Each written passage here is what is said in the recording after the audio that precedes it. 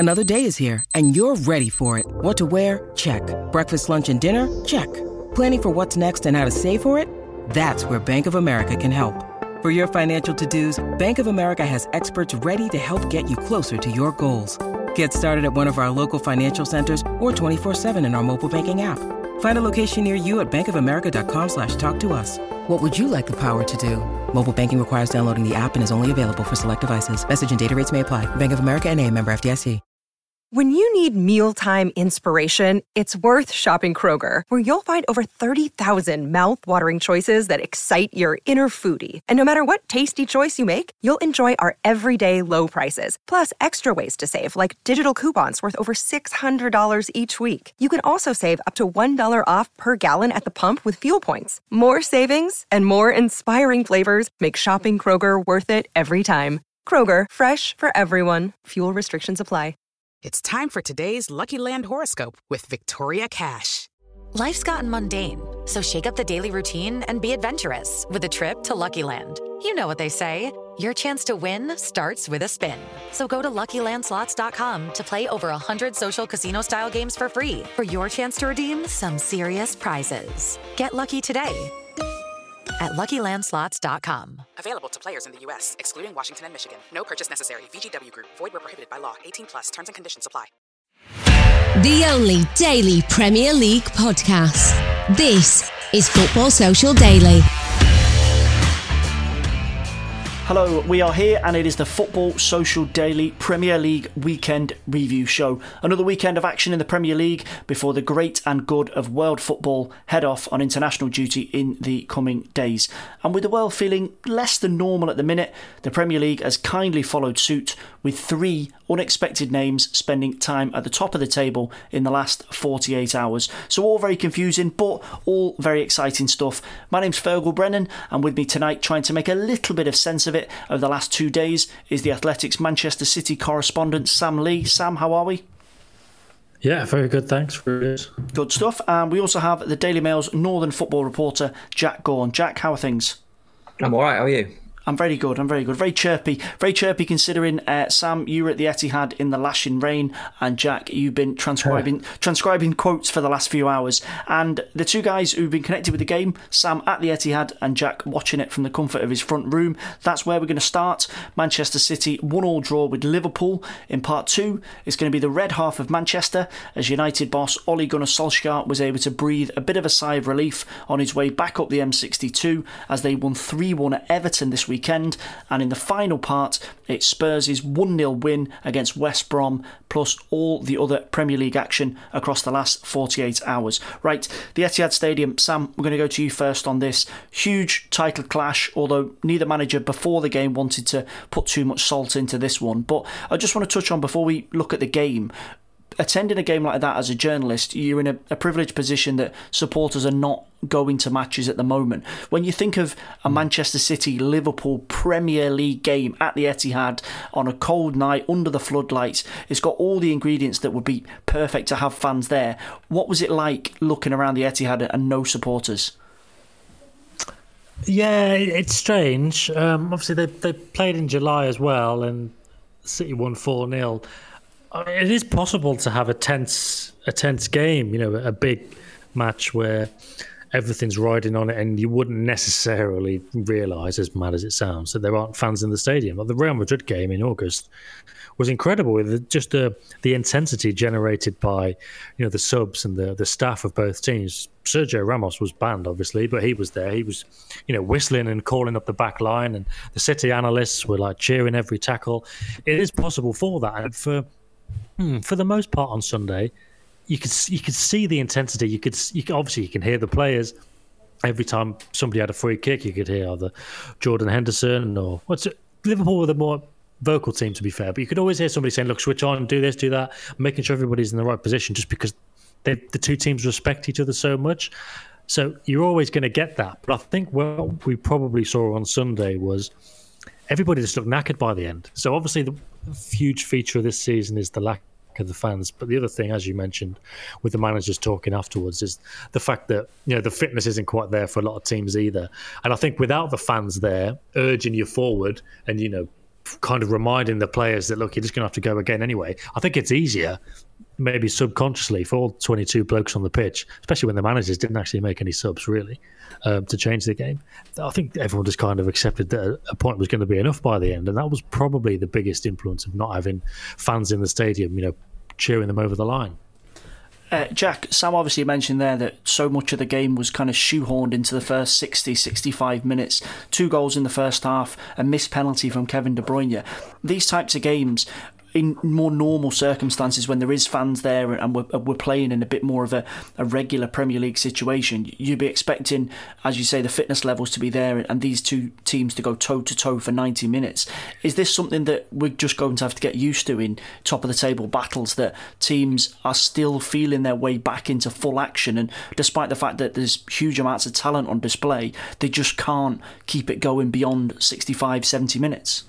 Yeah, there's even more emphasis on it's like a game of drafts or chess or whatever, isn't it? There's more emphasis on that, particularly in the final kind of half an hour of these sort of games, where it's trying to manoeuvre a central midfielder out or lure him out of his position and play around him rather than kind of a burst of pace. Because later on in games, in these big games, when you're at home, you get regular shots of adrenaline from the supporters. So, if City had a 5-minute spell with 20 minutes to go, and the Etihad was up, and it can be a great place to play football on nights like Sunday with a full house there. If they get that extra shot of adrenaline, then they can overpower teams. But you just don't have that at the moment, which is why home advantage is kind of gone. I think by and large, not seeing too many rollovers that you would expect from home teams.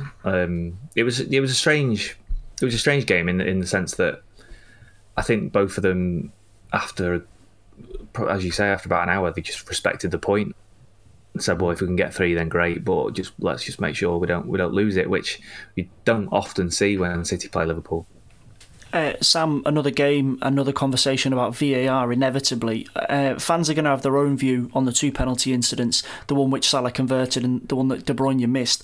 From your perspective in the stadium, obviously you're closer to the action, you're seeing things in real time as these incidents happen.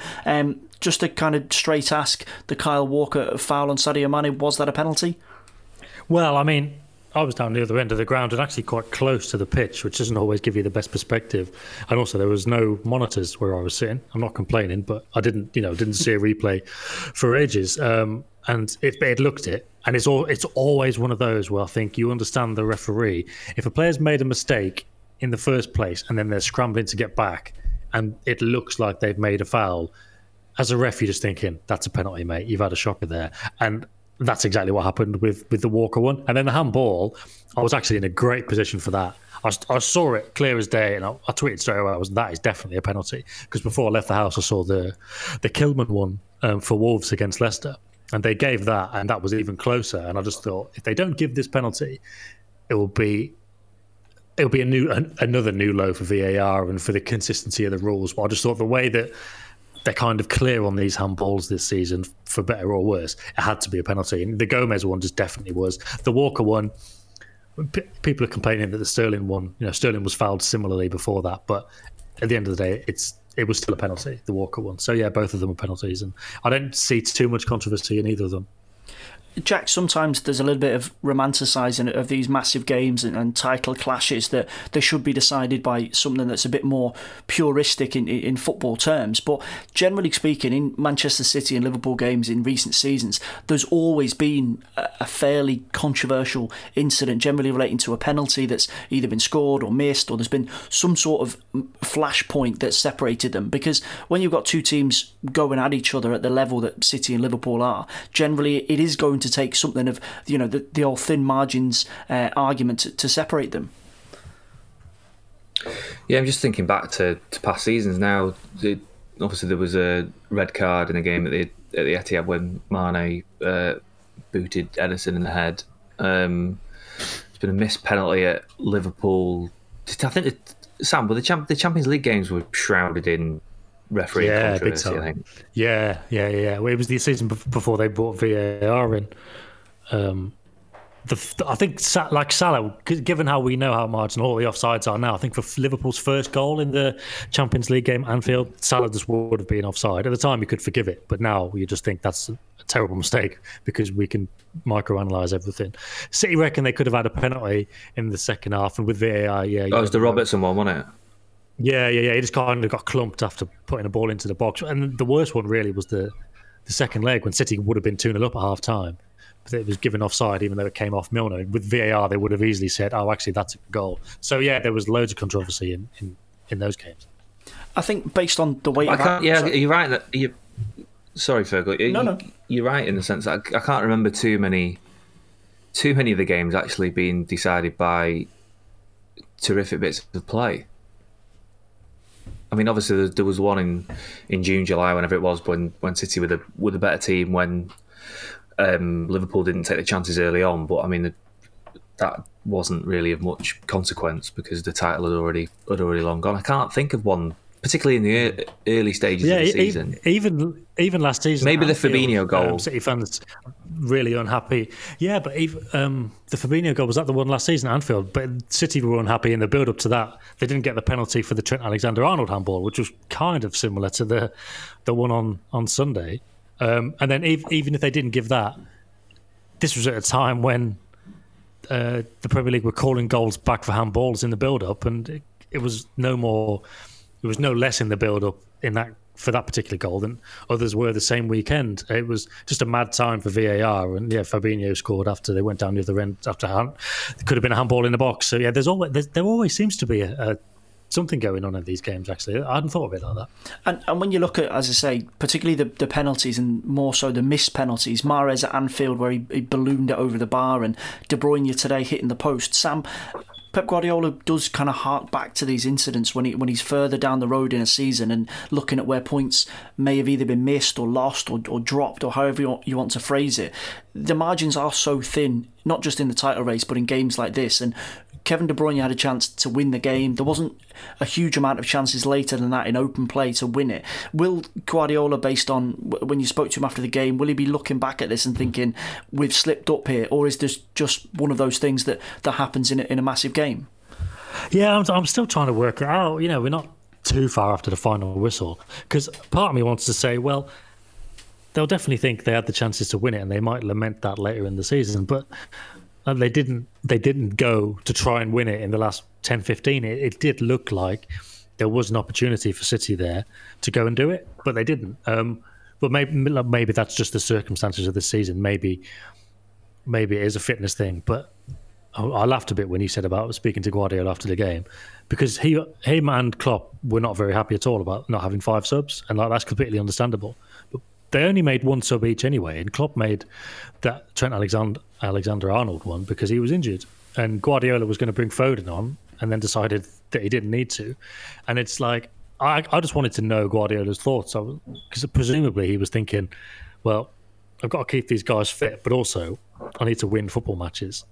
But I think in the end, neither of them just wanted to lose, and maybe that's just a case that's what we're looking at this season. It's not a normal season. There are no fans, the fitness isn't there, and whereas you may have had the teams going all out to get a winner in other seasons, particularly given how one-sided these games can be, there just wasn't that same urgency. So it's hard to know whether City feel like they're too hard done by, because at the same time you could say, well, you could have given it a bit more of a push in the last 10-15 minutes.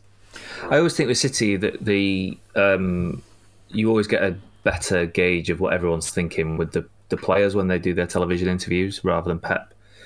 Pep kind of played the result down afterwards, although to be fair, we dominated most of the press conference on substitutions and TV schedules. But when Jesus did his interview, he did interviews with the BBC and Sky, he said that is a bad result. That's not a good result for us. That's a good result for them.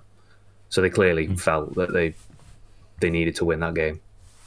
And obviously, Jack, you said at the start of the show, when you look at the press conference and you've gone through the quotes, the big thing that united the two managers as well as the substitutions is this idea of television schedules dominating when games are going to be played and how much rest players and managers and everyone involved with teams have.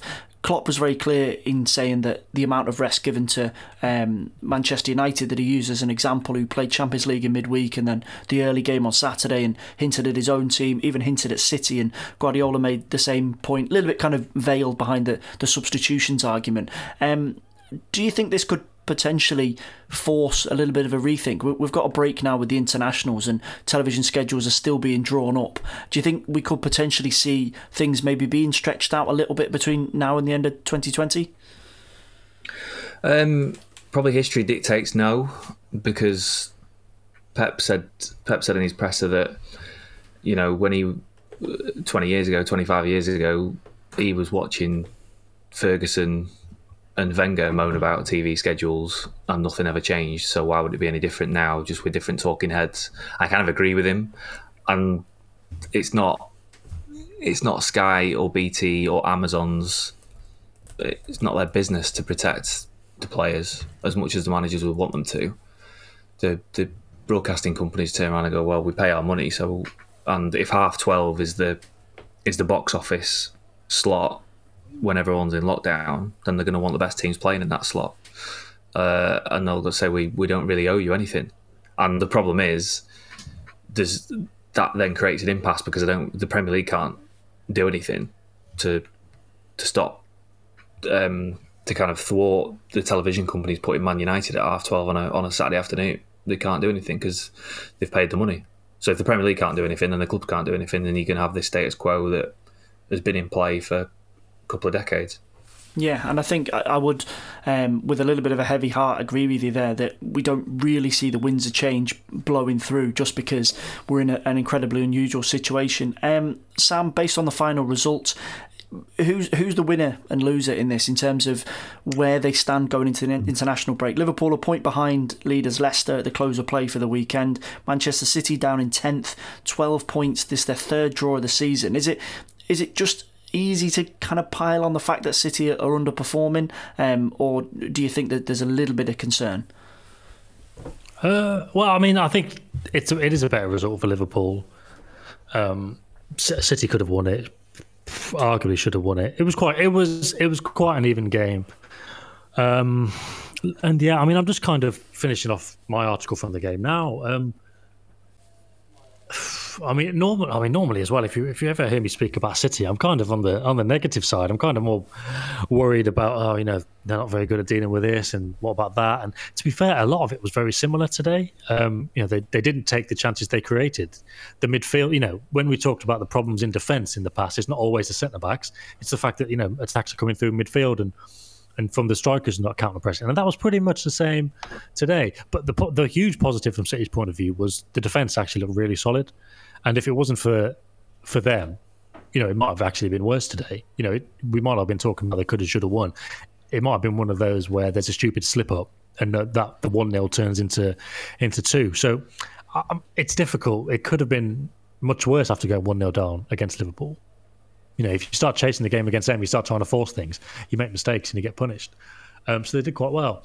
But yeah, it's a difficult one to call. City not quite there yet.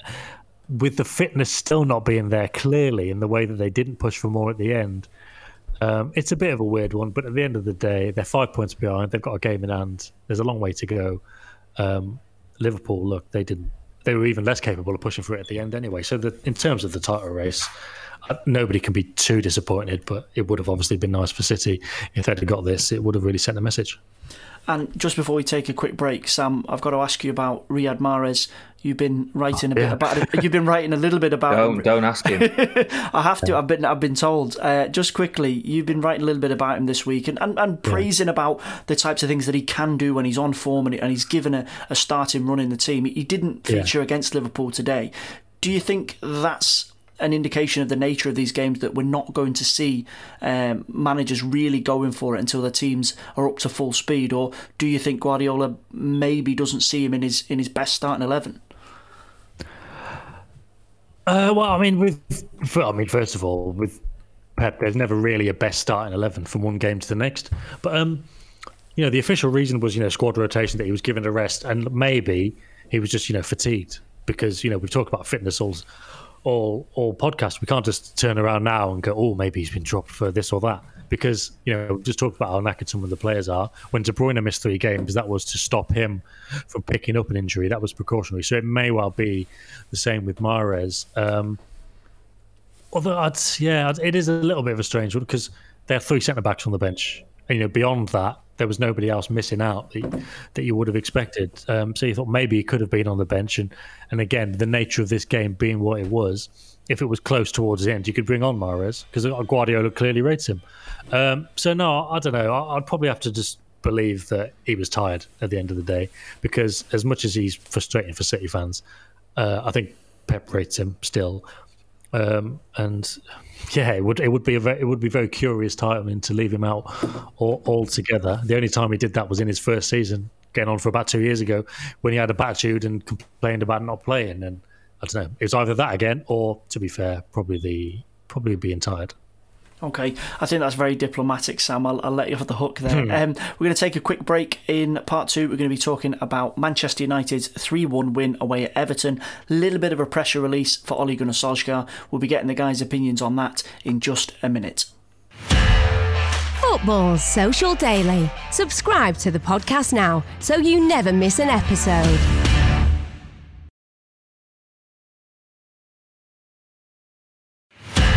Football Social Daily. Find more great sport at sport-social.co.uk. Hello and welcome back to the Football Social Daily Premier League Weekend Review Show. Just a quick reminder, we are back up to 7 days a week with the Premier League back in full swing. So if you hit subscribe on this episode, you can get a brand new one every single day, covering match previews, reviews, transfer gossip, and all the latest opinion. We don't miss a trick. Right, before the break, we talked about Manchester City and Liverpool. Now we're going to go to the red half of Manchester. Jack, going to go to you first on this.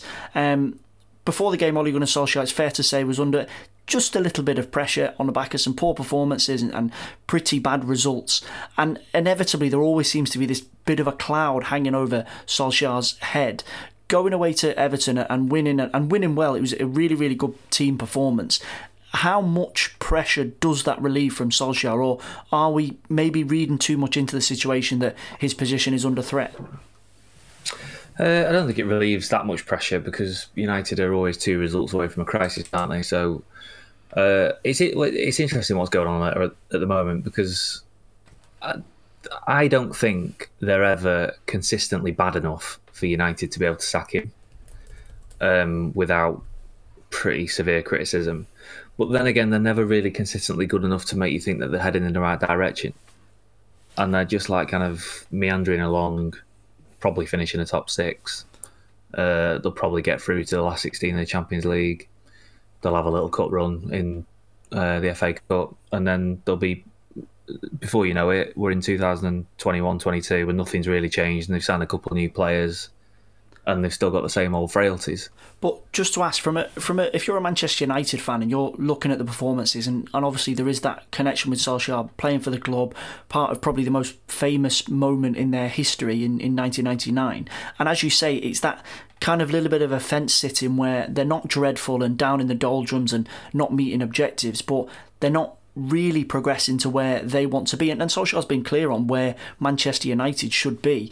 Do you think it just takes somebody to make a bit of a decision and say, look, we either take a bit of a leap of faith or we accept where we are right now? Yeah, but I mean, they don't want to sack another manager, do they? Let's be honest. Woodward doesn't want another sacking. Going all the way back to Moyes. Obviously, Moyes is the wrong choice, albeit they probably pulled the trigger slightly too early, and then Van Gaal got sacked after winning the FA Cup because that apparently wasn't good enough. And then as soon as the players turned on Mourinho, then that was it for him. So they obviously don't want to. They want to give Solskjaer as long as possible.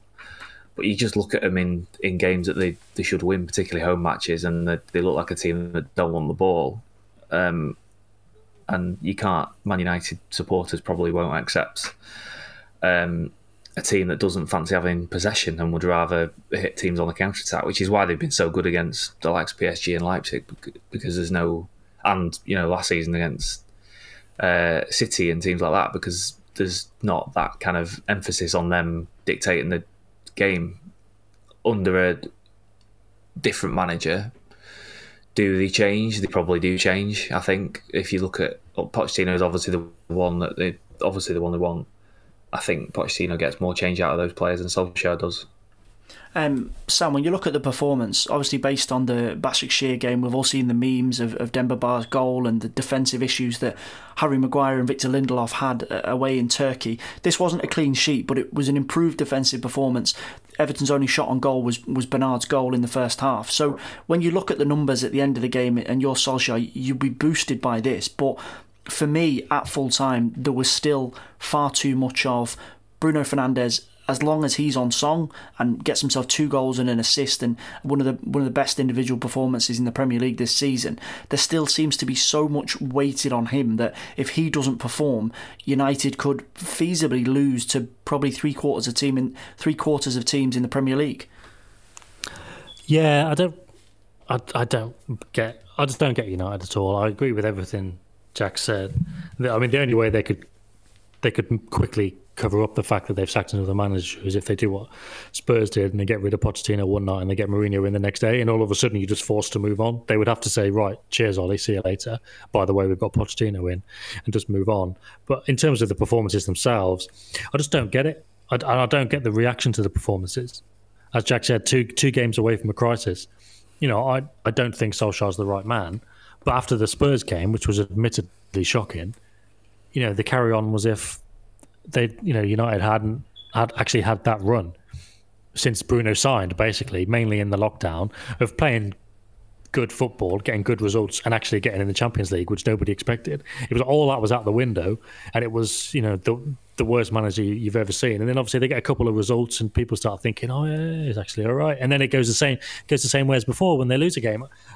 And the thing is, I don't know why they're losing these games. You know, that obviously that first goal against Istanbul, you know, you're right about mentioning the memes, but that's like a genuinely awful goal. And I've seen people say it's like Sunday League defending, but like a Sunday League centre-back wouldn't leave the halfway line if his team were attacking. That's just where you stand. Like, what were they actually doing? And I just don't get it. And then they can do that, and then Everton don't look the same without Richarlison, and they've got a couple of things they need to sort out. But in terms of, you know, we're talking about the reaction to these results and performances. I was messaging Jack at the end of the game. Doucouré had a great chance. If he had scored that, it would have been 2-2. Everton probably would have been lucky to get the result, but it would have been, you know, it would have been more, you know, crisis for United. And it's just, I just don't get it. It's like there's the problem is as well, because it's neither just always that they're terrible, and it's neither that actually Solskjaer's looking quite promising. Everybody knows what the problems are at United. Everybody knows it's structural. Everybody knows Ed Woodward. Everybody knows the transfer operation is slow and stodgy, and they don't get who they want because they're just not a professional setup. Everybody knows the players aren't quite good enough. Everybody knows the coach isn't quite good enough. It's been the same for like 6 years or whatever it's been. And like from a journalist point of view, I'm glad I don't cover United, because you'd just be writing the same stuff every week. And I know I've answered questions you haven't even asked there, but I don't have specific answers to the United questions. I just see the issue at United, whether it's beating Everton or this fictional 2-2 draw where Doucouré scored, or beating PSG 5-0. I think I'd say the same after every result. You know, I'm not even sure if they got in the next game, but if they win 6-0, I'll probably still say the same things. It's just what United are. And to go back to what I was saying about how they need to. And as you said, you know, in your question to Jack, do they just need to make a decision and move on? I think that's exactly what they need to do. I think they need to say, despite the fact that, as Jack says, they've never been terrible enough to sack Solskjaer, and I don't get the sense that they're going to anytime soon.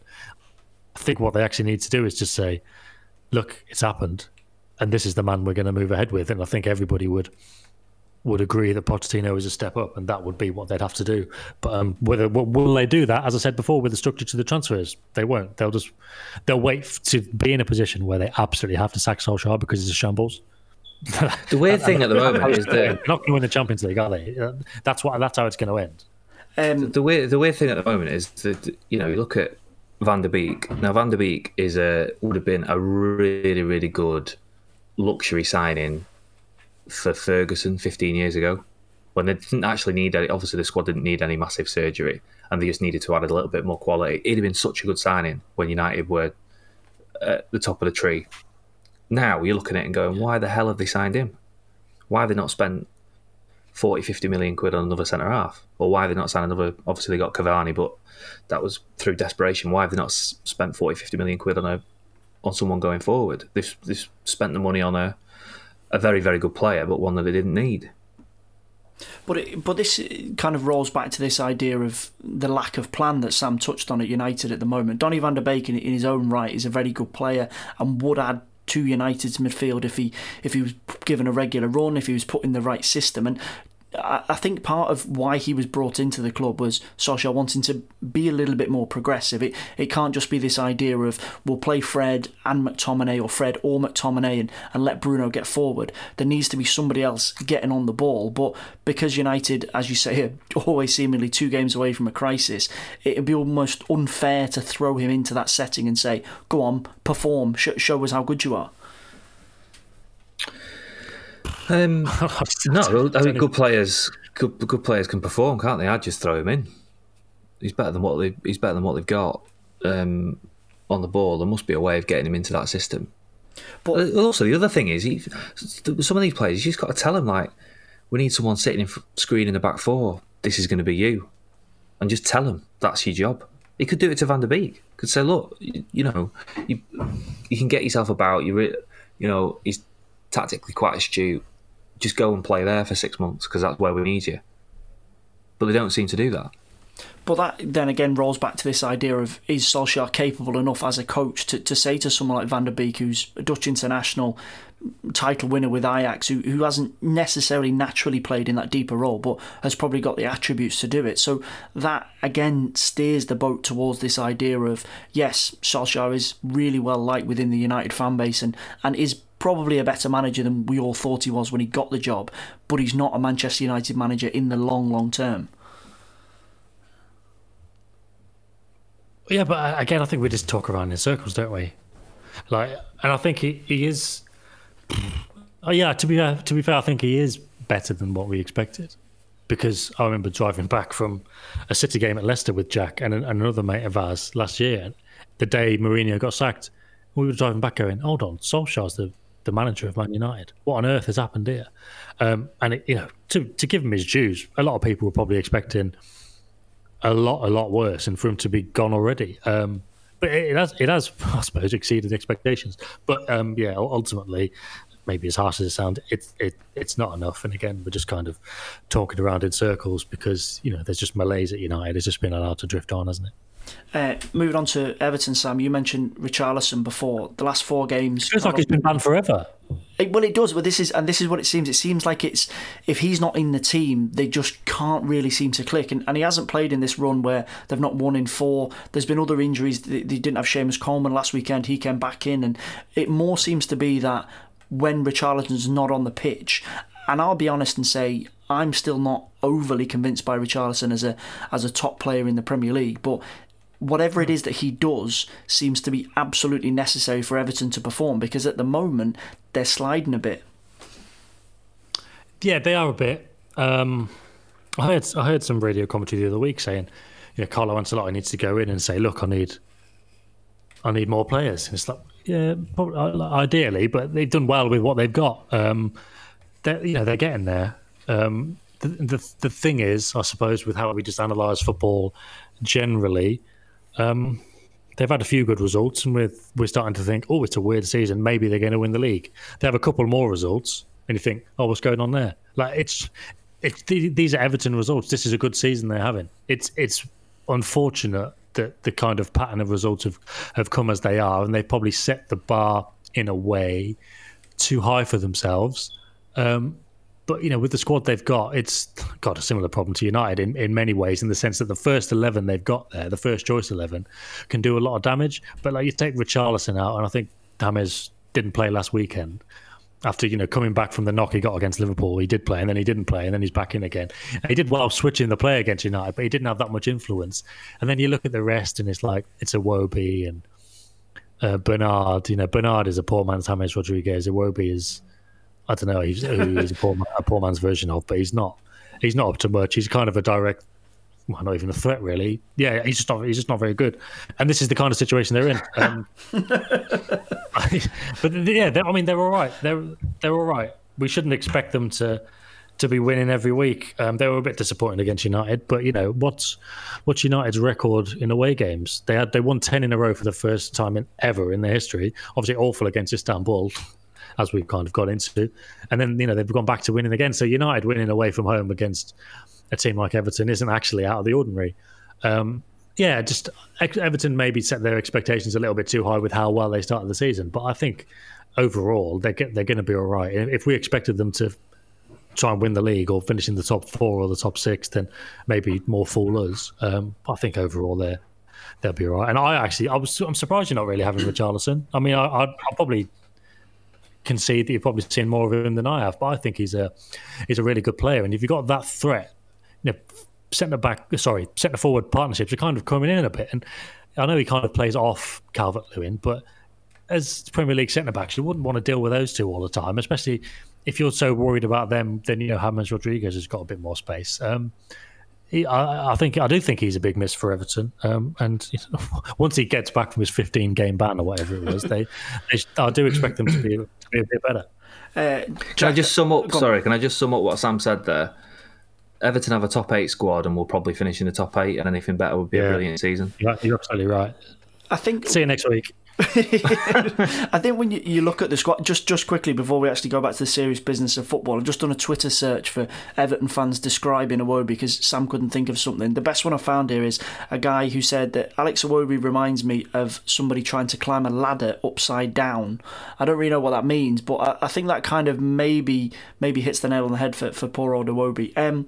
In terms of results, Jack, yeah, I do get this idea of where Everton are now is probably more realistic than where they were expected to be at the start of the season. Nobody expected them to maintain a title challenge. And when you speak to Everton fans, obviously this argument of, well, why should we expect this or why should we settle for this? It does hold some water, but I think in reality, when you look at their games after the international break, they've got Fulham away, Leeds at home and Burnley away before then playing Chelsea, Leicester, Arsenal and United before Christmas. You probably see more of what Everton are about in those 3 games. I think they're actually a bigger test. If they can react to this poor run and go on and beat those teams, which feasibly they probably should, then we'll get a better benchmark of where they are. Yeah, they'll probably get 8 points from those 6 games, the next 6. But will expectation then unrealistically rise again? No, because they'll probably get 7 points from the next 3 against Fulham, Leeds and Burnley, and then they'll probably nick a point against Chelsea, Leicester and Arsenal against one of them. And then you go, well, that's probably what you would expect from that squad. I think they'd be pretty much where you think they're going to be. I've got two of my mates at Everton fans. One of them, every time they win, he thinks they're going to win the league. And the other one, every time they lose, he thinks they're going to go down, which I think quite sums up that fan base, but every fan base, I suppose. And there's a lot of Evertonians that are very, very pessimistic, and a lot of them get very, very excited very, very quickly. Well, and I think they'll finish in, as I said before, they'll finish in the top 8. That kind of worrying attitude leads to Sam Allardyce getting phone calls, and I think I speak for everybody listening to the podcast and for you two that nobody wants to see that happening. So Everton title push back on for the benefit of everybody, not seeing Sam Allardyce back in the Premier League. We're going to call it there for part 2. After the break, it's West Brom against Tottenham as Mourinho's side win again, and we're going to be wrapping up all the other games from the Premier League across the last 48 hours. We'll catch you in a minute. Football's Social Daily. Find more great sport at sport-social.co.uk.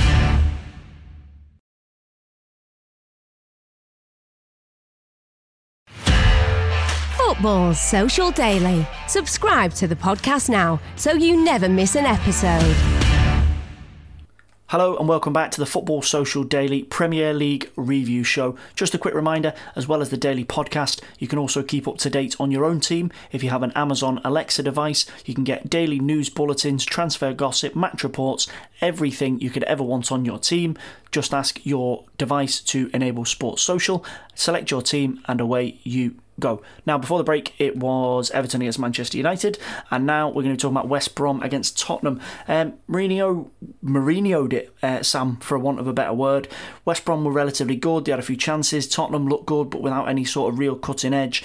And then Harry Kane pops up. Big numbers for him. This is his 200th goal for Tottenham and his 150th Premier League goal. Is it a little bit unfair to say that it was Mourinho'd, or do you think, the way that Tottenham are playing is a little bit more progressive this season? Difficult one to nail down. I still remember that West Ham game when everyone was saying after 20 minutes, Spurs could win the league. And I was genuinely thinking, right, hold on. And was that an Everton fan who was saying that? Yes, it was. No, it was so weird. And I remember at half time I was thinking it'd be funny if this game ends up 3-2 and people just have to temper their expectations a bit. And then obviously for it to be 3-3 was like, right, well, people could just be realistic again. And they're kind of Everton in the sense that people are thinking, maybe they can win the league. And look, if Southampton don't win the next 3 games, people are going to be asking what's gone wrong there. It's just the nature of it. And when you said, is it unfair to say Mourinho got a Mourinho kind of win? It's just what happens, isn't it? This is, these labels get attached to managers, but at the end of the day, whether they're going to win the league or not, which I don't think they will. But if you're going to be pushing for those kind of goals, you need to dig out these wins occasionally. And again, this season, it's easier for us to understand that you can't win by playing free-flowing football every week. Sometimes you need to dig in and get a result. And they had another game in the week. The fixtures are piling up. They've got a bit of a deeper squad than Everton and Man United, but it's not hugely deep. They kind of need to manage their resources, and because Son and Kane have combined for so many goals and looked so good, everybody's triple captain in Son, and making him the heartbeat of their fantasy football teams because you expected him to do that every week. But sometimes players don't do that, especially after playing when the team's playing the week. So a 1-0 draw is fair play to them. A 1-0 draw, fantastic result for Tottenham. Sorry, yeah. That's the. It's 20-10. It's been a long day. We're just going to quickly look at West Brom from their perspective. Slaven Bilic, Jack, was quite positive after the game, and he essentially said that with performances like this, the results will eventually come. And West Brom do seem to be showing some signs of fight. We maybe had them dead and buried after the first month of the season, and the old argument of have they got the goals, have they got that bit of experience in the team? No, they probably don't, but they do seem to have a system that will get them results against certain teams. Yeah, they look quite lively, don't they? They've got some exciting players. Dean Garner looks a terrific talent. I know they didn't have Pereira against Tottenham. They've probably got more quality on the ball than some of the other teams down there, particularly Fulham, as a direct comparison. You always get the sense with Bilic that Bilic can grind results out and they can go on a little 2-3 game run that might just give them a little bit of breathing space at some point. Whereas I don't really see that with some of the others. Because I know we plays great weight in managers at the moment, but Bilic just seems to be able to get results out of teams. He's done it in the past, and he's done it most notably with Croatia, but did it with West Ham, and I think West Ham's they finished 7th under Bilic. I think that's their best ever Premier League finish, which kind of gets forgotten. He's a very, very smart guy, smart manager, and if he can set up properly, like defensively, because obviously, particularly in the first couple of weeks, they were pretty porous at the back. If they can sort that out, then they've got a better chance than some of the others around them, I think. Just looking back at some of the other games, we're just going to whiz through because some of them were pretty low key. Sam, Premier League temporarily leaders, Southampton won 2-0 against Newcastle. They've now been knocked off the top by Leicester. It's all looking pretty rosy. Danny Ings is out for 6 weeks, but Che Adams got himself a goal. And whilst they're obviously going to miss Ings, and he's a huge part of the way that they play, when they're riding this wave, they seem to be good value for results until he gets back into the team. Yeah, going back to Everton again, they got rid of Walcott, which probably thought fair enough. But Walcott's been pushed up front alongside Che Adams, and it looked all right against Newcastle from what I saw. They're one of these teams where they'll probably lose against the better organised top Premier League teams, but they'll cause issues for if teams like Man United or Spurs don't turn up with their best game plan, or they can't just rely on Rashford or Kane or whatever scoring a couple of goals out of nothing. A team like Southampton with that coaching setup, they will cause upsets this season. God knows where they're going to finish. Again, if we're expecting top 6 or even top 8, I think that might be a bit much, just because with the resources they've got, they're kind of getting the maximum out of it, and they're not going to be able to sustain the kind of consistency that we maybe have seen in the last few weeks. But overall, over the rest of the season, they'll be very good value. They're very well coached, basically. They're getting there now under Hasenhüttl. And they haven't got star players to maybe turn some of the draws into wins, but they're doing very well at the moment. And I'm sure just nature of football and the way things are going, especially, although they don't have games every few days like the top teams have, but if you keep relying on the same players, they'll run out of steam eventually. But in terms of the resources they have got, I think they're managing them very well, and they're an exciting team to watch. You can see the patterns of play they work on, and the way they attack and the way they defend and the energy they've got. It's nice to see, and more clubs will probably go for managers like Hasenhüttl now, because it's the kind of football that owners and fans want to see, and people like Hasenhüttl are showing that it can work. So good luck to them. Jack, can you reach into your journalistic back catalogue and give us a sentence on Brighton 0, Burnley 0, 3 shots on target? A truly dreadful game. Can you give me anything? How many did Burnley have? 1. It was 2-1 in shots, definitely not in goals. The Matt Loughton cross went down as a 1 on target. One sentence. Don't bother spending £14.95 next time. Okay, I think that's a fairly good sentence.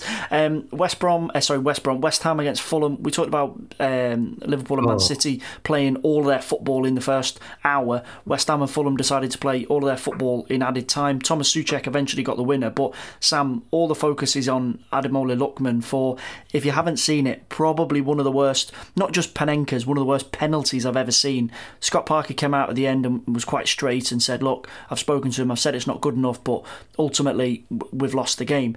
Those are the types of things that you cannot do if you're in Fulham's position. Yeah, exactly. They've done themselves no favours, have they? Most people probably would have had them pegged for relegation before that game, and then something happens like that. I mean, they were quite unlucky with the Souček goal. They were complaining about it should have been an offside, and the offside rules are stupid, and the VAR, when they flag and when they don't. Nobody's quite sure of what's going on, but they were a bit unlucky with that goal. And then, what can you say about that? It's exactly what Scott Parker said. If you're going to take a penalty like that, you have to score it. I don't know. I hope the lad's mentally tough, because it'll be a difficult one to come back from. I'm sure he'd have been up all night thinking about it. His teammates will help him carry on, but I don't know if Parker was that annoyed, maybe he'll keep him out of the team. And if he does keep him out of the team, it's a difficult one to manage, actually, from Parker's point of view, because you don't want to lose the player, because you don't want to crush his confidence. So it's a tricky one there. But I don't like making sweeping predictions. It's certainly at this stage of the season. But Fulham aren't staying up, are they? It's just I'd be amazed if they did. I don't think there's 3 teams worse, and I don't see them. I could be easily wrong, but I don't see them getting that much better. And when they do stuff like that, you fear for them, as you say. You do. Another team that are potentially in a bit of relegation danger is Sheffield United. Jack, I span you a bit of a bad penny with Brighton against Burnley, so we'll go with a 4-1 Chelsea win at home to Sheffield United. Similar pattern for the Blades in the last few weeks, positive in the opening stages, and then they just kind of seem to fall away. There's a mistake, a decision goes against them, and this was an example of that again against Chelsea. Tammy Abraham scored a very strange goal that got them level, and then Chelsea just kind of went through the gears, and Wilder and his players couldn't really respond. And when you think back to last season, when they went behind or they were struggling to get into a game, they seemed to be able to find another gear, but that's deserted them so far this season. Yeah, well, the game at Chelsea last year is quite a good comparison, I think, because they 2 down at half time and ended up drawing. And they would manage. There was loads of those games last year when they managed to get something out of it when you weren't expecting them to, and they just found something deep within them to get results. Whereas at the moment, as you say, it's individual mistakes, and then games are just running away from them too quickly. I've not watched enough of them live to know whether teams have worked them out or not with the very distinctive way that they play. I think that'd probably be a lazy thing to say. I think it is just. I mean, you look at I think it was the Chilwell goal on Saturday. You just want your goalkeeper to come out and deal with that situation properly, and he hasn't.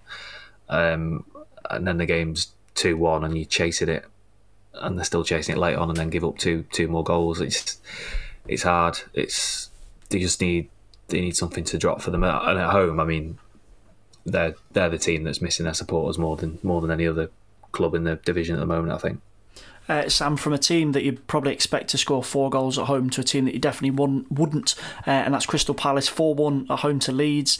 I can't believe Crystal Palace have scored 4 goals. I honestly can't. When I was doing the report on this, I had to check a couple of times to say that this wasn't a misprint. But in fairness, really good performance against Leeds, who are struggling a little bit at the minute. And Eberechi Eze is a player that I really like the look of. When we talk about Palace, we always talk about Zaha, but this guy they got in the summer from QPR, he looks like he could be a real player. Yeah, and like the QPR fans, like he left with their blessing, didn't he? It was like, you've been great for us, kid. Like, go and smash it in the Premier League, which is nice. You don't see enough of that, and I mean, you can see why. You know, he obviously won them over with his performances, and I think he's doing that with Palace. And look, at the end of the day, you need a bit of that at Palace because for too long they've relied on Zaha, and I don't think Zaha had a great season last year. But at the same time, it must be difficult when you've got a very, very functional team and with very little inspiration in it. And, you know, he's got to shoulder that burden. But now Eze's coming in, and if he can help that, you know, it might transform them a bit. And that might have been what we saw against Leeds. But at the same time, I think Leeds are going to have a few of these games this season where they don't help themselves. And I don't want them to change. I'm not saying they need to adapt or they need to do this. I like the differences. Like I said about Southampton, it's good that Hasenhüttl's working, and it's good that Bielsa's in the Premier League, and I hope they can sort it out and have a good season and stay up and even do what Sheffield United did. But I think they're going to have a few of these games where they're trying things that maybe don't work, and they run up against an experienced Premier League team like Palace who have a good day, and all of a sudden they get battered, which is obviously what happened against Leicester as well. I hope they can sort it out, Leeds. But yeah, Palace, good luck to them, because as you say, if you would have told me that Palace were going to win this game, I'd have said, okay, they'll keep it tight and they'll win 1-0 and nick it, not win by 4. So yeah, again, good luck to them. And having Eze in, he just seems like a good player and a nice lad, and he's a really, really lovely lad. Eze. He started out. Really, really nice guy. Yeah. I've done him a couple of times because I cover the under-21s. I've done him a couple of times. He's just a really, really nice young lad. Well, there we go. Just happy to be playing. Yeah. Jack, bit of a Gary Lineker moment. We have the final word with the current Premier League leaders, Leicester City. Jamie Vardy was, brilliant and unfortunate in this game, scored from the penalty spot and then missed a penalty. Longest running Premier League penalty success streak over. 11 straight successes now ended by one that missed, but one went in and that secured 3 points, and Leicester at top of the league. It's difficult to draw too much from this performance because everything was focused around the penalty and more controversy. Sam touched on it right at the start of the show. Matt Kilman, another VAR decision, another handball going against. But Leicester do look impressive, and they look like they've got enough of a squad to balance against the Europa League. Yeah, that's a really, really good result against Wolves. We'd probably look at that and go, well, we'll take a point and move on. But we said this about Leicester last year, didn't we? And obviously, the year when they won it, it's just how long can they keep it up for? I mean, they've got some terrific, really, really good players, and they've bought exceptionally well over the years. I mean, like, kind of, you wouldn't know that Ben Chilwell's not there, which is a testament to the recruitment. James Justin looks a really good player. And what I was going to say before about Esse is that Palace have bought Zaha's replacement a year early, and that's exactly what Leicester did with Chilwell. They bought Justin last year, gave him a year to bed himself in, and now he's ready to just make the position his own. And that'll probably happen at Palace as well. I just think Rodgers, underrated manager. Vardy gets better with age, and they've got a midfield that mixes like finesse with brawn, which they've got all the ingredients to have a really, really good season again.